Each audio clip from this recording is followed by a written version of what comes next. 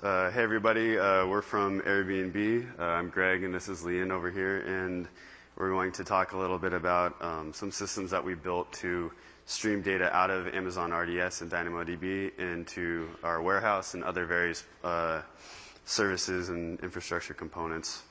So this will be a little bit more of a deep dive, so hopefully we can kind of get some details out there.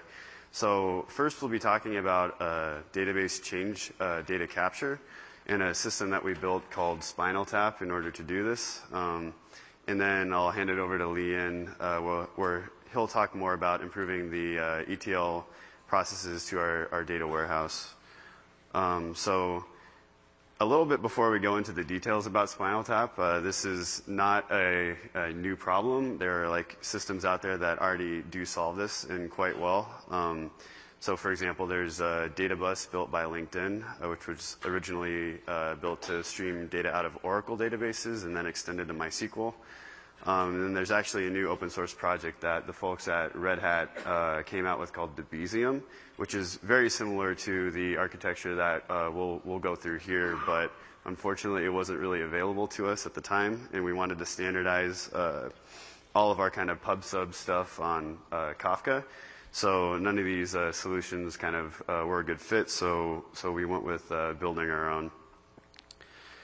So before we get into the specifics about SpinalTap, just kind of wanted to go over the architectural evolution of the application at Airbnb. So like many, kind of consumer applications, it started out as a monolithic Rails app and largely is so today. But in order to scale the business logic and just for sheer volume, we have split it up into a couple specialized systems. So, for example, we've moved business logic out into Dropwizard Java services for things that need to be a little bit more performant.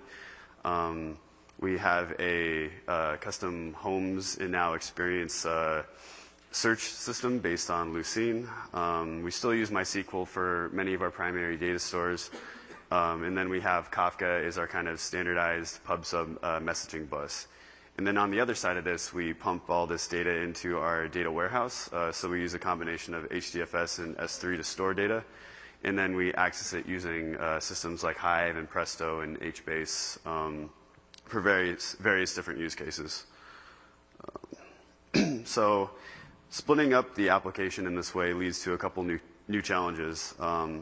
One of the most significant things was that moving from the monolithic Rails application world to this service-oriented world is that a lot of the co-processing logic in the Rails app kind of breaks down. So we did a lot of stuff in, active record, after save kind of things, firing messages off to, a message bus in the transaction context, which we kind of can no longer do now that these pieces of logic live in different systems. We had to vertically partition our MySQL database in order to just scale for sheer volume of data and connections and everything. So this, kind of makes some things that could be easily done in transactions no longer possible. And we'll have, like I mentioned before, specialized systems for certain use cases like analytics. We run Druid for some of this stuff. We have like our Search Lucene clusters and just kind of various other things. So before we kind of like dig in even more, I wanted to talk a little bit about the architectural tenets behind this restructuring of the app, and specifically these two at the bottom that have been bolded and italicized. So we operate on the principle that services should own their own data and not share their storage. So we don't want to tie a service to MySQL or DynamoDB or any other kind of customized data stores just by virtue of it being easy to access data via standardized mechanisms. We kind of want to provide some layer of encapsulation to allow the system to scale cleanly. And by this, owning their own data doesn't mean that another service can't look at a view of the data. It's just that the source of truth is owned by one service. And also, mutations to data should be propagated via standardized events, so we don't really want to expose the underlying storage format. For example, you probably want to look at like a Boolean is booked field as opposed to the 8th bit in your flags column in your database. So this will just kind of allow less weird esoteric tribal knowledge things to make their way throughout the system. So our goal for our change data capture service is to provide a stream of data mutations in near real time with timeline consistency. So in near real time, we want to, if there is a change to a row, it should be available in, second-ish latency.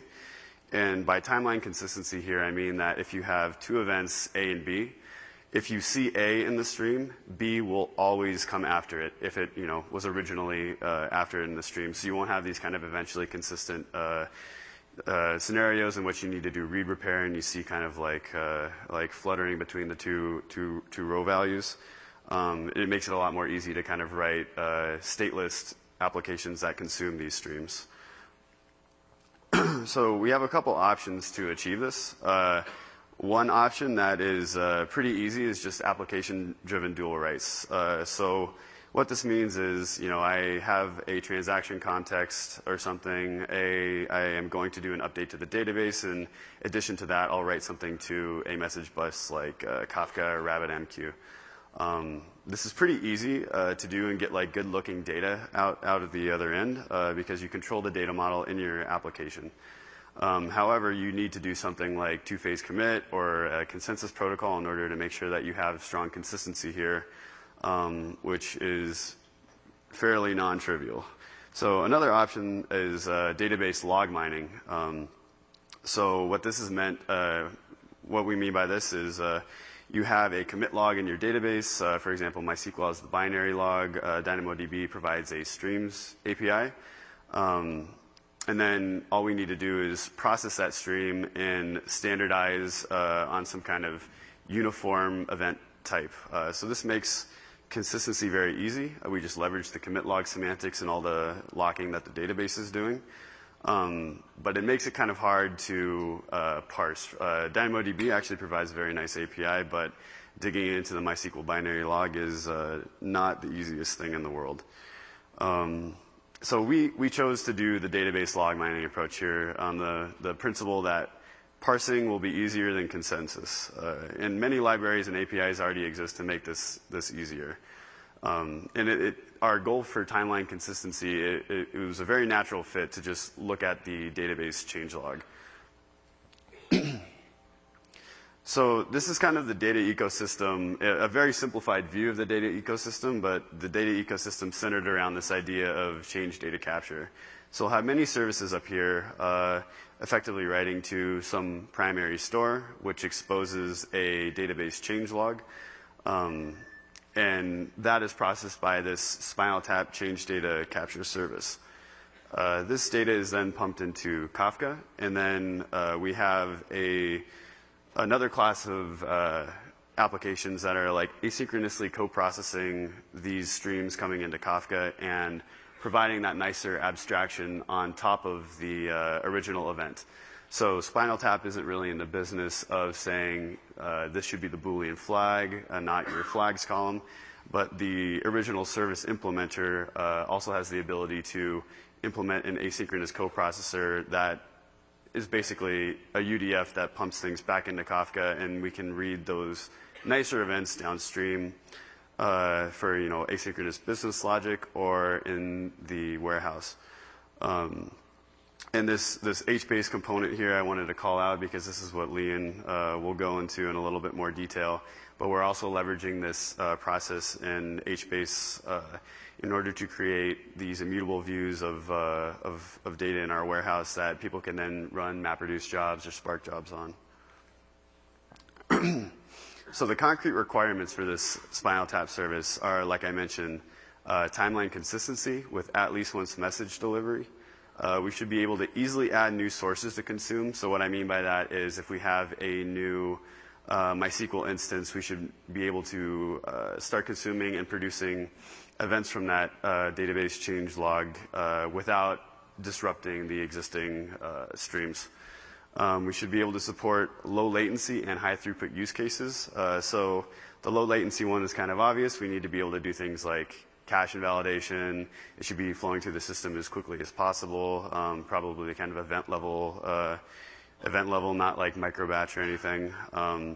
But for better or worse, we have a lot of rake tasks that do important things that we were running on like cron schedules that touch a lot of rows. So we don't want the system to choke when we have these kind of big batches, big batch use cases. This system should also have high availability with automatic failover.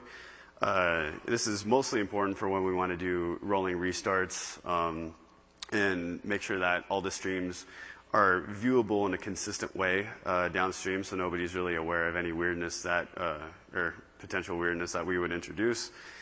And we, with the tenet of services owning their own data, we don't want to tie ourselves to any particular database implementation. So, we have the two use cases of MySQL and Amazon DynamoDB, but we may have other things that we need to be able to process later.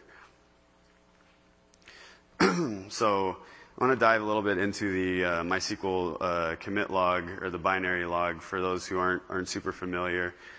So basically you have these two components, like the DML. So we're using the InnoDB storage engine, so this is largely only applicable to that. But we have both the DML in the binary log, so you'll see something for a given transaction like the query event, which table it was for, your write rows, update rows, delete rows, which map to like inserts, updates, and deletes, and then a final commit event. So this is the event group in the binary log. In addition to that, we log the DDL, so we're able to kind of know for which regions of binlog there is, some specific schema applies to a specific region of binlog, which becomes increasingly important as we do rapid product development and change those things all the time. So luckily, there's a pretty good Java library for parsing the binary log. If you want to check it out, there's the GitHub repo.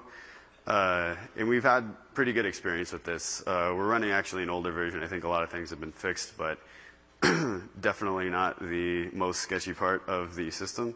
Pretty good. So one important thing that we need to kind of extract out of the binary log here is a logical clock. So what I mean by that is that each event in the bin log should have a corresponding monotonically increasing logical ID. So this allows us to disambiguate downstream, even if we have to roll back the Kafka stream, we know exactly which event was the last one, and we don't have to rely on anything outside of MySQL, introduce any potential more complexity. You may ask what happens during a MySQL failover. So we have this single master multi-AZ setup. So fortunately, the MySQL and InnoDB files are actually preserved during a failover, so the binary log doesn't actually change. This stands in contrast to a typical MySQL deployment where you may have a completely separate machine with its own binary log, that you'll then start parsing after that master starts taking writes. So this just is convenient. We don't have to worry about that, but that is totally solvable via introducing some more metadata. And then we leverage that XID event. It's kind of an InnoDB implementation detail, so this is where it kind of starts to get a little hairy in our assumptions, but that's kind of the trade-off for doing this database log mining approach. But we checkpoint only on this event to make sure that we're processing transactions as units. We don't kind of come back after a failure and start in the middle and screw everything up. For DynamoDB, we're using the Streams Kinesis adapter, the high-level one, which has a couple guarantees that we're building off of. Each stream record will appear exactly once in the stream, so it kind of makes it simpler to process things. The stream records appear in the same sequence, which allows us to achieve that timeline consistency guarantee.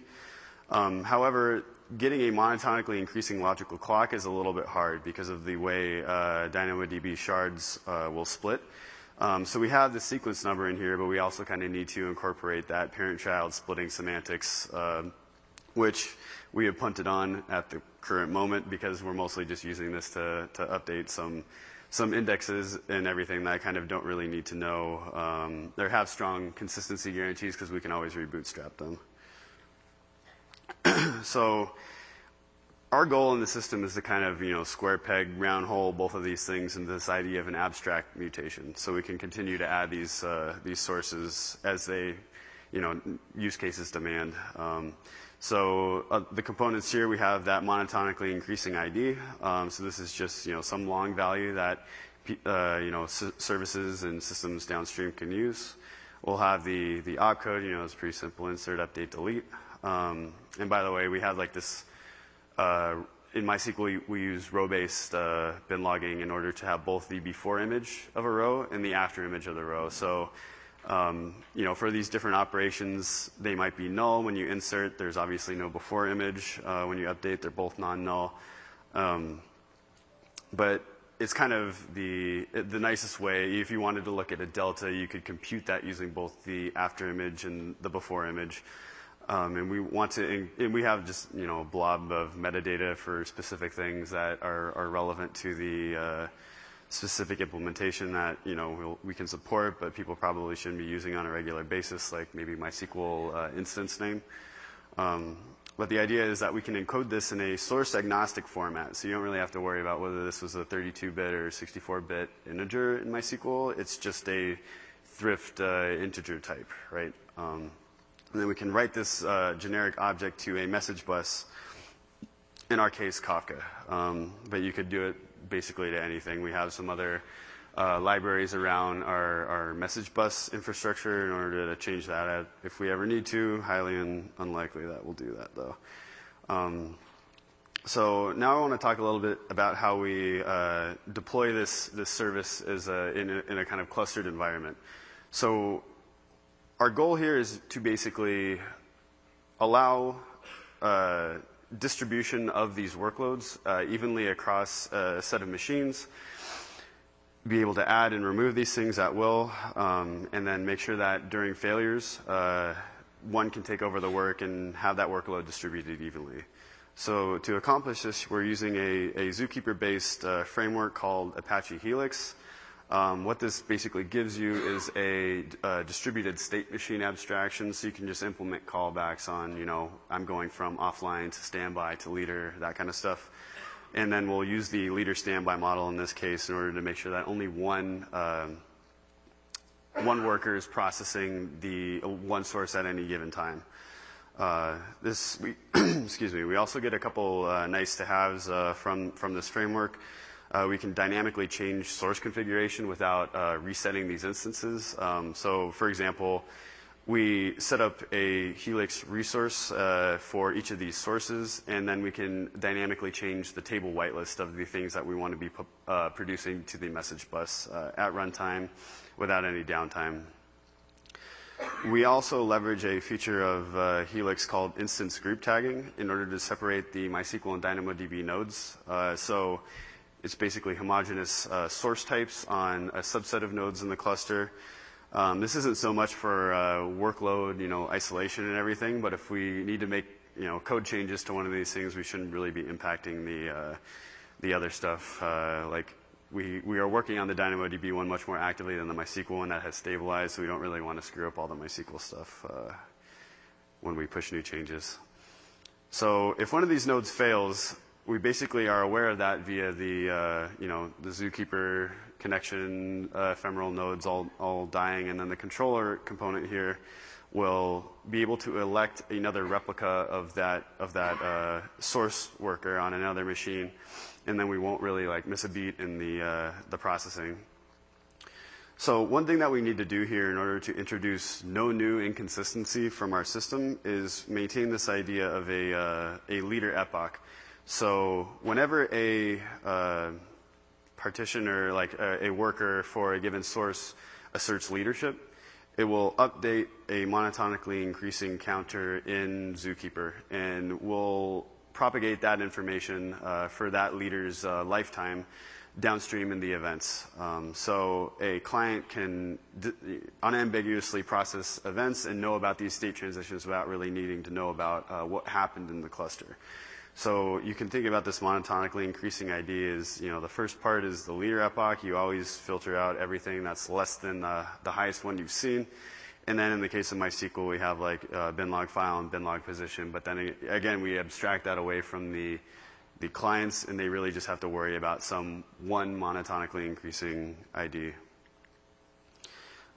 So like I mentioned before, we use Kafka for our pub sub. And Kafka was kind of, I'm sure a lot of you are familiar, was born as a kind of fire hose-oriented system for clickstream data, but then was modified throughout its lifetime in order to support more workloads that required more durability. However, it's a little esoteric to configure it to support these things, so I just kind of put these things down here if you're interested in doing something similar for yourself. But basically what this configuration gives you is 3 replicas of all the data. This min in-sync replicas configuration says that it should never take a new write unless 2 replicas are there acknowledging it. And this request required acts configuration says that it shouldn't respond to the client unless everybody did acknowledge. So it's a little subtle. It's kind of out of the scope of this talk, but those are the ones that you'll need to worry about if you want to do something similar. But basically, this system allows us to push all the data into Kafka, have it be durable, and all these asynchronous coprocessors and downstream workers can be sure that that data came in, it's available. They can rely on it as if they were doing something like an after-save callback in process in active record.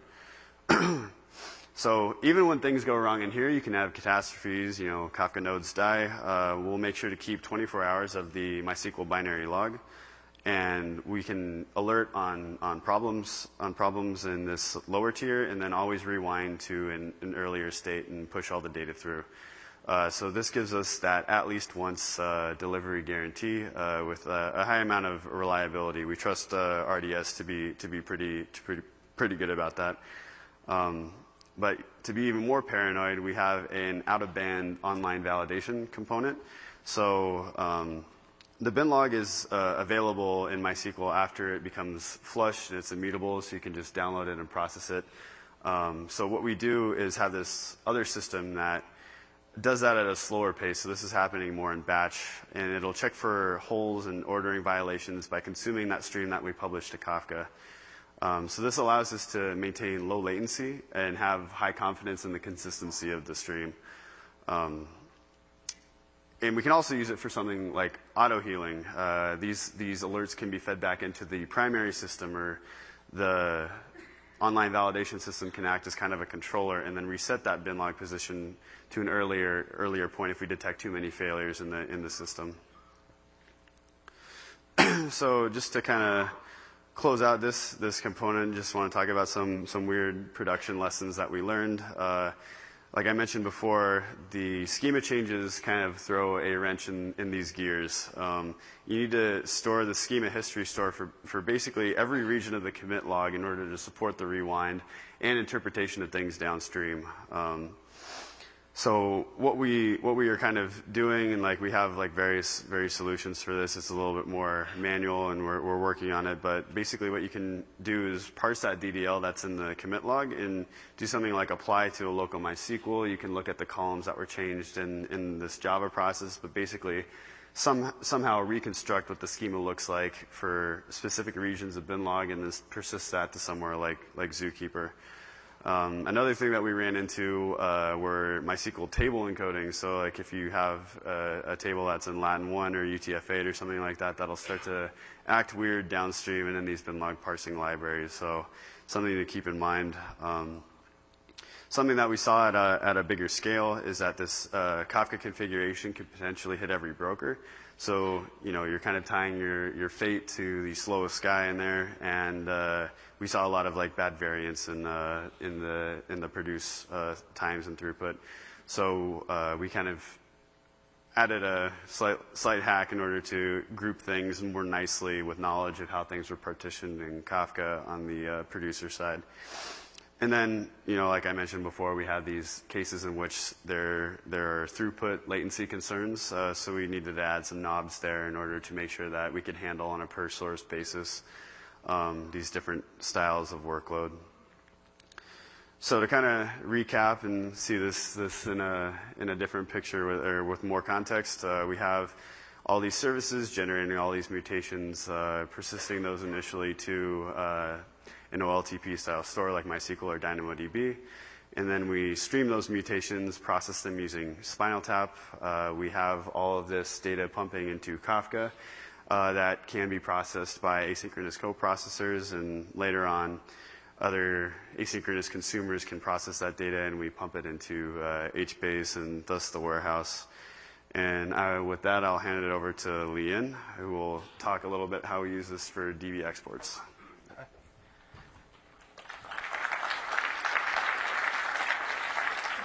Thanks, Greg, for talk about the Spinal Tap, which is the key component to develop this streaming ETL job to move the data from the RDS to the warehouse land. So people can literally using the warehouse as a read replica of the RDS or DynamoDB, and they can run any arbitrary computation query against this database. So let's go into some details.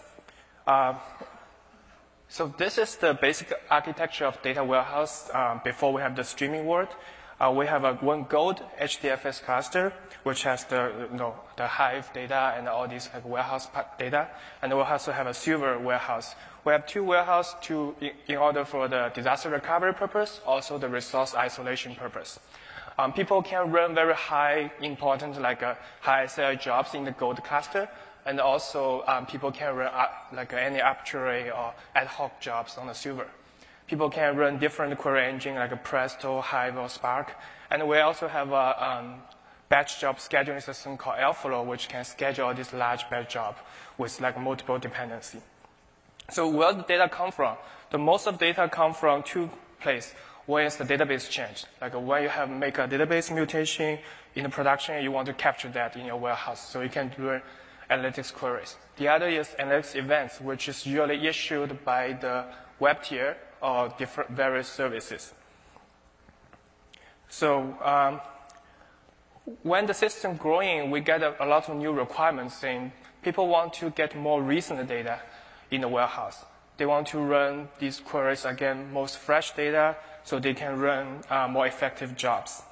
And for the analytics event, we can do hourly partitions so people can get most recent data, and it's fairly reasonable. But for the database mutation, we have some challenges. And the main is because we're using the point-in-time restore semantics to get the database snapshot. So the way it works is we issued on the daily boundary, like a 00 UTC, we issued a point-in-time restore request to RDS. So RDS will restore a new instance for us, which has captured all the data change up to that day boundary. So we basically scoop all the change from the RDS and dump it into the Hive warehouse. The good part is this solution is very simple. It's very easy to read about the correctness. They can capture all the schema change nicely. And it's very consistent. You literally get all the mutation before the 00 UTC, the day boundary. The problem is, as the database grows, every time you do the restore, it takes longer and longer. For our biggest database, it could take more than 20 hours to restore one instance.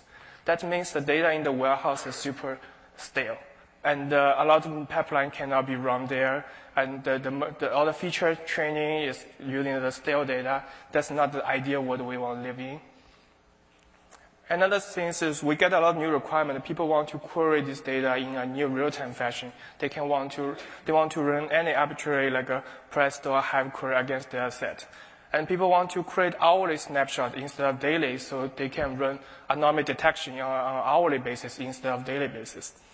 And when we need to be able to store this hourly snapshot in a very low storage cost, if we store them like a literally every hour partition, basically we need to store the same mutation repeatedly until that row is deleted. So it's a lot of challenge over there. We believe that these challenges is like a very common for a lot of RDS users, and we come up with a very general solution, and we hope we can share the solutions to the audience so we can share some lessons over there. So that's the basic system we built. We call it streaming DB export. It's a real-time like a streaming ETL job to transfer the RDS mutations into the warehouse. To make the warehouse literally as a read replica, it's a few minutes behind with the RDS, and people can run different query engine on top of it.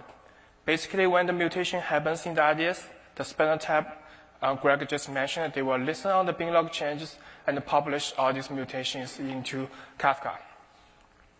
Then we will run a Spark streaming job to consume all these mutations and replay them in HBase in the same order. So now HBase start to have all the delta changes in the database.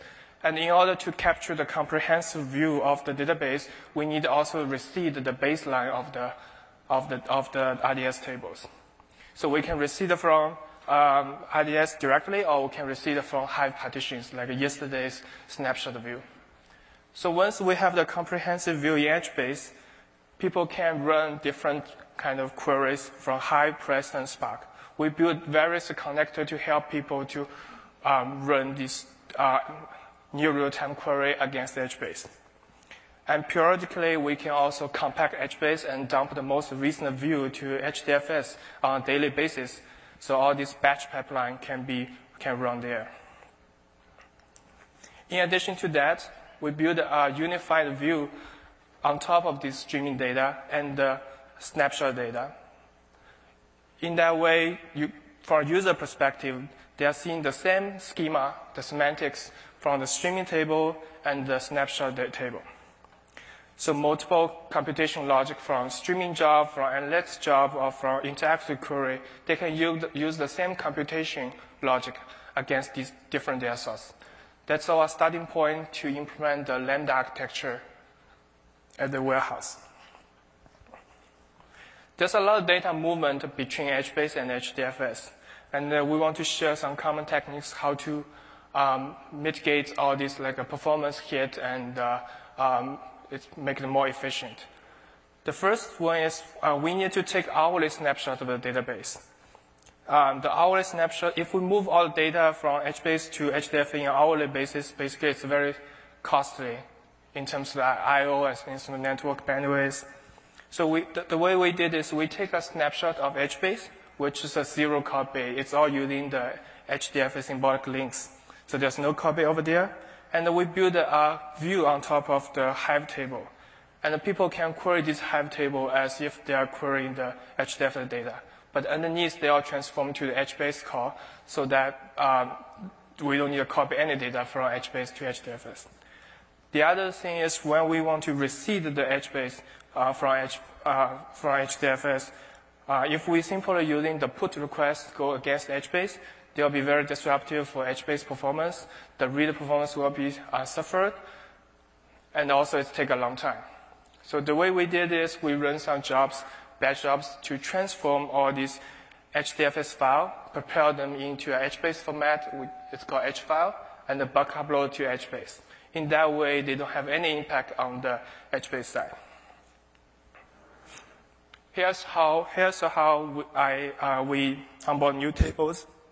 Initially, when we want to onboard new tables, they start to listen all the streaming from the span tab. Once you get all this data into the HBase, we need to receive either from the RDS. We build some connector. We can read from RDS directly to receive the HBase, or we can receive from the Hive partitions. So in order to make this pipeline super reliable, we need to be able to tolerate multiple failures. Due to the schema we designed, we can talk about the schema later, but due to the schema we designed, all the writes into HBase is idempotent, and they can handle duplicate writes nicely. So all we want is the exact, at least one semantics from the streaming processing, and we maintain all these checkpoints of different streaming source, and checkpoint them versioned by timestamp into the HBase itself. So in the case, if the streaming job failed, we were able to restart from where they left. And in case they run into multiple failures and some bad code or bad configuration is being pushed, we will be able to rewind to a particular timestamp before the failure happens. And in the worst case, if the entire streaming is being disrupted by a corrupted data or whatever, like Kafka is down totally, in that case, we can totally forget about checkpoint, read from the latest, and receive from there. Now we can talk more about the schema we designed in the HBase, how we replay all these bin log mutations into HBase. The first key part to design the HBase schema is how we design the key space. Literally, we have hundreds of tables need to export into HBase. And if we create one HBase table for each RDS table, it's going to cause a lot of metadata in HBase. There's no way we can scale in that way, and it's causing a lot of operational chaos. So the first thing we did was we multiplexed multiple RDS tables in a single HBase table. The second requirement is a lot of streaming query or interactive query need to query the primary keys for a given database or table. And so we need a very fast point lookup in HBase for given primary keys. And in most of cases, we need to sequential scan the entire table. So that means all the row keys for a given table need to be landed continuously in each HBase region. So we can benefit from the sequential scan performance for HBase. Last but not least, we need to be load balanced across multiple regions. We don't want to have a single region as hotspot and causing the performance degradation. So here's how we design the HBase schemas. First, we do a hash about the RDS table name plus multiple primary keys combination, get the hash number. During the hash number, we figure out which region it belongs to. Instead of using the hash key, we actually find out what's the region star key for that particular hash. We pre-split the HBase table into a fixed number of shards, so we know for that particular hash key which region is supposed to be, and we're using the region star key as the prefix for the row key. Then we're using that prefix, append all these database table name plus all the primary keys. In that way, for a given primary key for the DB, we can easily figure out what's the row key in HBase, so the point lookup can be very fast. Also, for a given table, all these rows for same table will be continuously in each region boundary, so the sequential scan can be fast. And since we're using the hash to randomly distribute all these row keys across multiple shards, all the shards can have the balanced load. In addition, for the primary key, we also build the secondary keys on top of the same system using the same format. Basically, the prefix for a given secondary index can also get the benefit of the sequential scan performance of HBase. Next, we talk about the versions. So when we replay all these binlog mutations into HBase, the first version we're using the timestamp, the commit timestamp of the binlog mutations. That's a very natural way to leverage HBase multi-version schemas.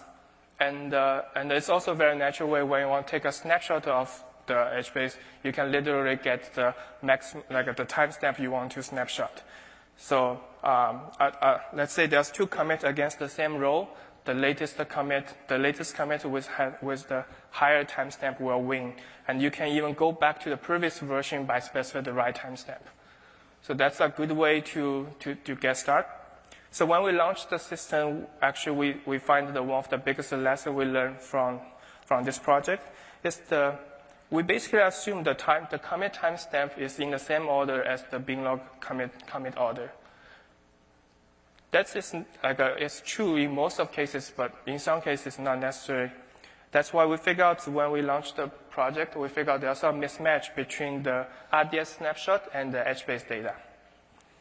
The reason for that is when the NTP jitter happens, the transaction has the higher binlog offset may have a lower timestamp. So the timestamp order and the binlog order may not be aligned. In this case, if we're using the timestamp as a version in HBase, you will get inconsistent result. So by fixing this, we basically have to using the binlog offset as the version in HBase. In that way, we can guarantee we have the same semantics as how people replay binlogs in RDS, in MySQL.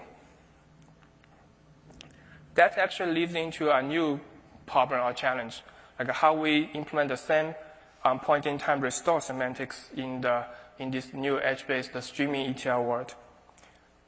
When we take a look at how MySQL guarantee the point-in-time recovery semantics, they basically replay all the binlog up to the first commit, which is beyond the time boundary. Let's say in this example, user want to issue a point-in-time recovery to timestamp 102. So they will replay the transaction commit as 101, and they will see the next transaction commit time stamp is already 103, which is beyond the time they requested. So the RDS will stop replaying the bin log. So in order to achieve the same semantics in the new system, we basically have to build a secondary index to map the bin log commit offset with the time. So in that way, we can easily figure out what's the first mutation across the PITR boundary and what's the last mutation. And we can using the last mutation's bin log offset as the high watermark and the boundary when we take the snapshots. Okay, to recap, so the problem we want to solve is we want to get the RDS data into warehouse as soon as possible so people can run analytics, like a new real-time analytics query on top of it. They can create hourly snapshot. And the problem for the initial solution is the point-in-time restore take a much longer time when the database grows. And so we have to using a streaming way to get all the incremental change into the warehouse. And we believe the new system is more consistent, and they can handle all these new real-time query efficiently. They can create all these hourly snapshots in a very low storage cost, and they can be queried from various execution engine. Of course, we need to continue to work on how to improve how we handle the schema change in the entire pipeline, as Greg mentioned. Yeah, that's pretty much the talk, and thank you all for your time, and we can take some questions.